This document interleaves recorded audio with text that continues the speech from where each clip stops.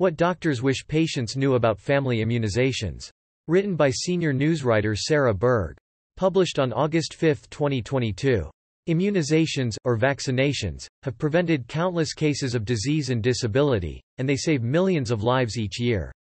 Yet there are still people who are sickened or disabled by preventable infectious diseases and families that mourn the devastating loss of loved ones from vaccine-preventable illnesses. That is why it is important to stay up to date on immunizations for the entire family. Vaccination of children born between 1994 and 2018, according to the Centers for Disease Control and Prevention, CDC, will prevent 419 million illnesses and 26.8 million hospitalizations. Vaccines will also help avoid 936,000 deaths and save nearly $1.9 trillion in total societal costs, which includes $406 billion in direct costs. That's more than $5,000 for each American. The AMA's What Doctors Wish Patients Knew series provides physicians with a platform to share what they want patients to understand about today's healthcare headlines. In this installment, AMA member Nancy Crum, MD, an infectious disease physician at Avita Health System in Galion, Ohio, discusses what patients need to know about immunizations for the entire family. Dr. Crum is also an alternate delegate in the AMA House of Delegates for the Infectious Diseases Society of America. Over 25 pathogens have vaccines. There's a certain number of pathogens, which is 29 and counting, for which we have vaccines that can prevent infections, and having these vaccines available has dramatically changed which diseases threaten the health of our patients, said Dr. Crum. While there's over 25 vaccines that have been developed, they're not necessarily all recommended for each person or all ages. Rather, guidelines from the CDC's Advisory Committee on Immunization Practices, or ACIP, are published each year as to which vaccines are needed for which groups. For instance, there's now a dengue vaccine, and that wouldn't be a vaccine that people in the United States would get, she added. But, if, for example, you live in Puerto Rico where there's a lot of dengue fever cases, then it would be a vaccine to consider. Not everybody needs all 29 vaccines, but that is a general range of how many different pathogens we have a vaccine against, Dr. Crum said. What is exciting is that there are a large number of infections that we can prevent through vaccinations. Further, the number of pathogens for which a vaccine is available is rapidly expanding. Vaccines have now been developed and approved against dengue, malaria, COVID-19, cholera and so forth, she added. There are also ongoing efforts to develop newer vaccines against pathogens such as pneumococcus, PCV15 and PCV20, as well as pathogens that never before had a vaccine available. Future vaccines are expected against respiratory syncytial virus, herpes and a whole host of infectious pathogens. Vaccinations keep people healthy. The importance of vaccination is to try to keep people healthy and prevent infections, said Dr. Crum. Obviously there's a narrow range of bacterial and viruses that we do have immunizations for. But for those pathogens, taking a vaccine for prevention is a huge advancement and saves millions of lives each year, she added. Looking back at the early 20th century, we were dealing with smallpox, diphtheria, polio, measles, and mumps, and all of those were in the millions of cases every year. Now we can count these diseases as very small numbers and most of these previously deadly diseases have largely gone away, said Dr. Crum. If we keep our vaccine rates high for these pathogens, it's a huge advancement in medicine. It's a way to prevent some of our worst infectious disease problems, particularly among children. Vaccines drive disease rates down. With measles, mumps and rubella, MMR, we really weren't seeing those conditions in the United States or in the developed world for a long time, said Dr. Crum. However, if MMR vaccine rates decline below the herd immunity threshold, then we unfortunately see measles outbreaks even at places like Disneyland, colleges and close-knit communities. Similarly, New York recently reported the first case of polio in the U.S. in nearly a decade, which just proves that the pathogens are still around and we're just containing them by vaccination. But we need to keep them, vaccination rates, high to do so, she added. It's about herd immunity. Measles requires a 95% herd immunity. So, if our measles vaccination rates are not kept high, then we will see it again, said Dr. Crum. Some people say, well, my vaccination status is not going to matter in the grand scheme of things in a community. But it absolutely does, because if you need to have 95% of your population protected to prevent measles from coming in and starting cases, then that requires every single person to go out there and get vaccinated because we have a small percentage of that population who cannot get vaccinated, she said. For instance, for MMR, it's a live vaccine, so people who are immunosuppressed or pregnant cannot safely get vaccinated. So, if 5% of your population are immunosuppressed or pregnant and they can't get it, that means the rest of us, not only for our own health but the health of our communities, would really need to go out and get vaccinated, said Dr. Crum. The same is also true for other vaccines as well, beyond MMR. There are two categories of vaccines. One way to categorize vaccines is inactivated vaccines, which means there are no live components. There's no possible way that that vaccine could cause that particular disease, said Dr. Crum. For instance, the COVID-19 vaccines all have protein components of SARS-CoV-2, but none of them have any live components, so you couldn't really ever get the disease of COVID-19 from the vaccine. The second category is live vaccines, which have part of the pathogen within the vaccine that is live, so there is a very small risk that if you got vaccinated you could actually get that disease, she said.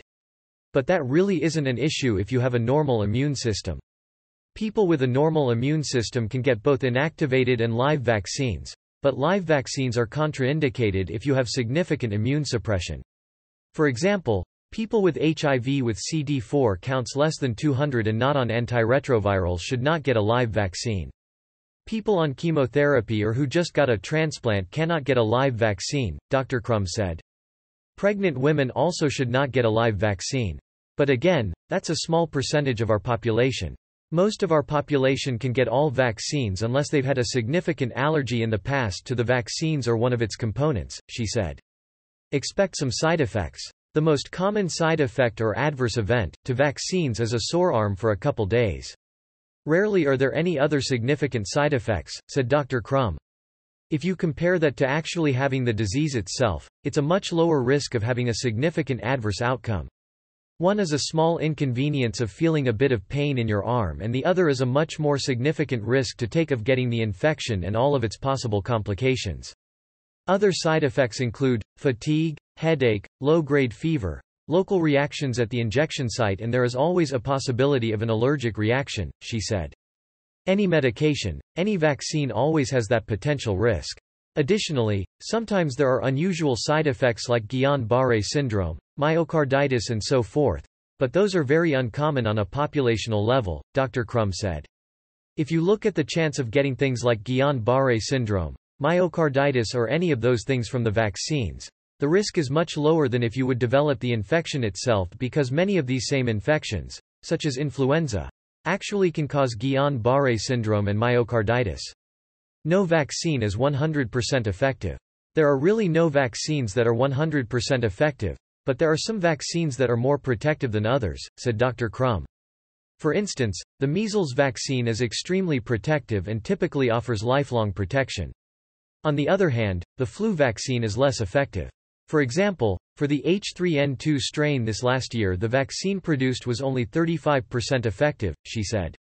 While vaccines have different efficacies, they're still very important to get because even if someone still develops the infection, a few different things happen.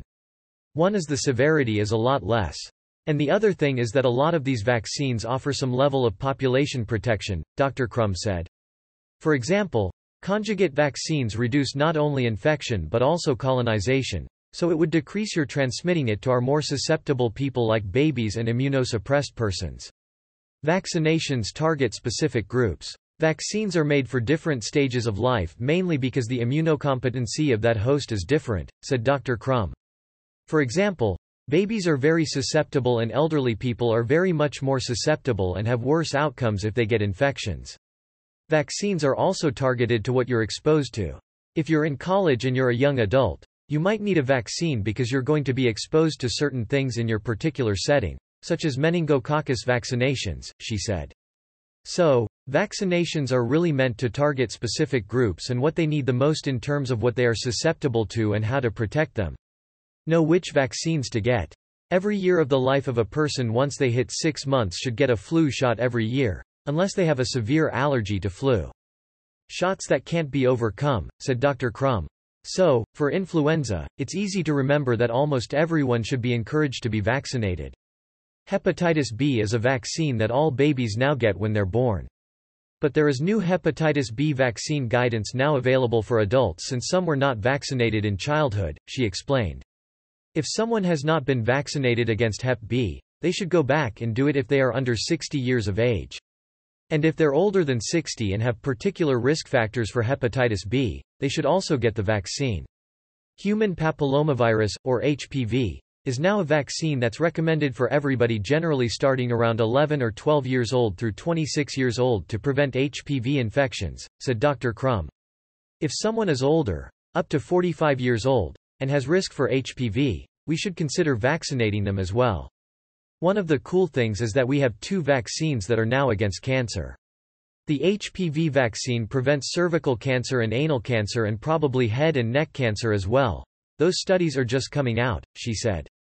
We also have the hepatitis B vaccine. Hepatitis B is a leading cause of liver cancer in the world. So not only do we have these 2 vaccines that prevent specific infections, but they also can prevent the development of cancer later in one's life. Additionally, most people are exposed in childhood to varicella that causes chickenpox, and then later in life it can come back as shingles, which can be a very disabling, painful disease, she said. Now we have a shingles vaccine that's a 2-dose series recommended for adults 50 years or older. There is also new ACIP guidance for shingles vaccination among those 19 to 49 years old who are immunosuppressed and at high risk for varicella-zoster virus reactivation. If you're behind, start where you left off. Vaccines don't need to be repeated, even if there's a significant time between them. Generally, you just pick up where you've left off. I typically tell patients to just re-engage with your physician and start getting the vaccines again, said Dr. Crum. Of course, we want to keep them on schedule because there's a reason for the schedule. For example, to protect a child from the very beginning of life as soon as vaccines can be given and to provide protection for an individual as soon as possible. We want people to keep up to date and get them on time, but if you've gotten behind, just start where you left off, she said. It's the same for adults. I tell my 68-year-old patient, you're due for your pneumococcal vaccine, and yes, it was due at age 65. But it's okay, we're going to get you protected by giving it to you today. Check with your doctor if traveling. There are a lot of vaccines that are important globally, and if you are traveling you should check to see what other vaccines you might need, said Dr. Crum. If you look at the CDC website of what age you should get what vaccines, those are pertinent to people living in the United States and our environment here. But one of the things that is often overlooked is that when people travel overseas, they don't recognize that they're going into an area that has different pathogens that they're going to be exposed to, she added, noting, there could be outbreaks of certain diseases going on there. One of the most exciting things about vaccinology right now is the development of vaccines against pathogens in developing countries such as Ebola, dengue, malaria, cholera and tick-borne encephalitis, Dr. Crum said. And while not all travelers need these vaccines, there are some that can benefit, depending on their travel location, plan for residency in that area, and potential exposures that they may face. So, just as a reminder to inquire if there are any vaccines that in addition to your routine vaccines would be helpful for you when you move or when you travel to different areas of the world to maintain your health and well-being, she said.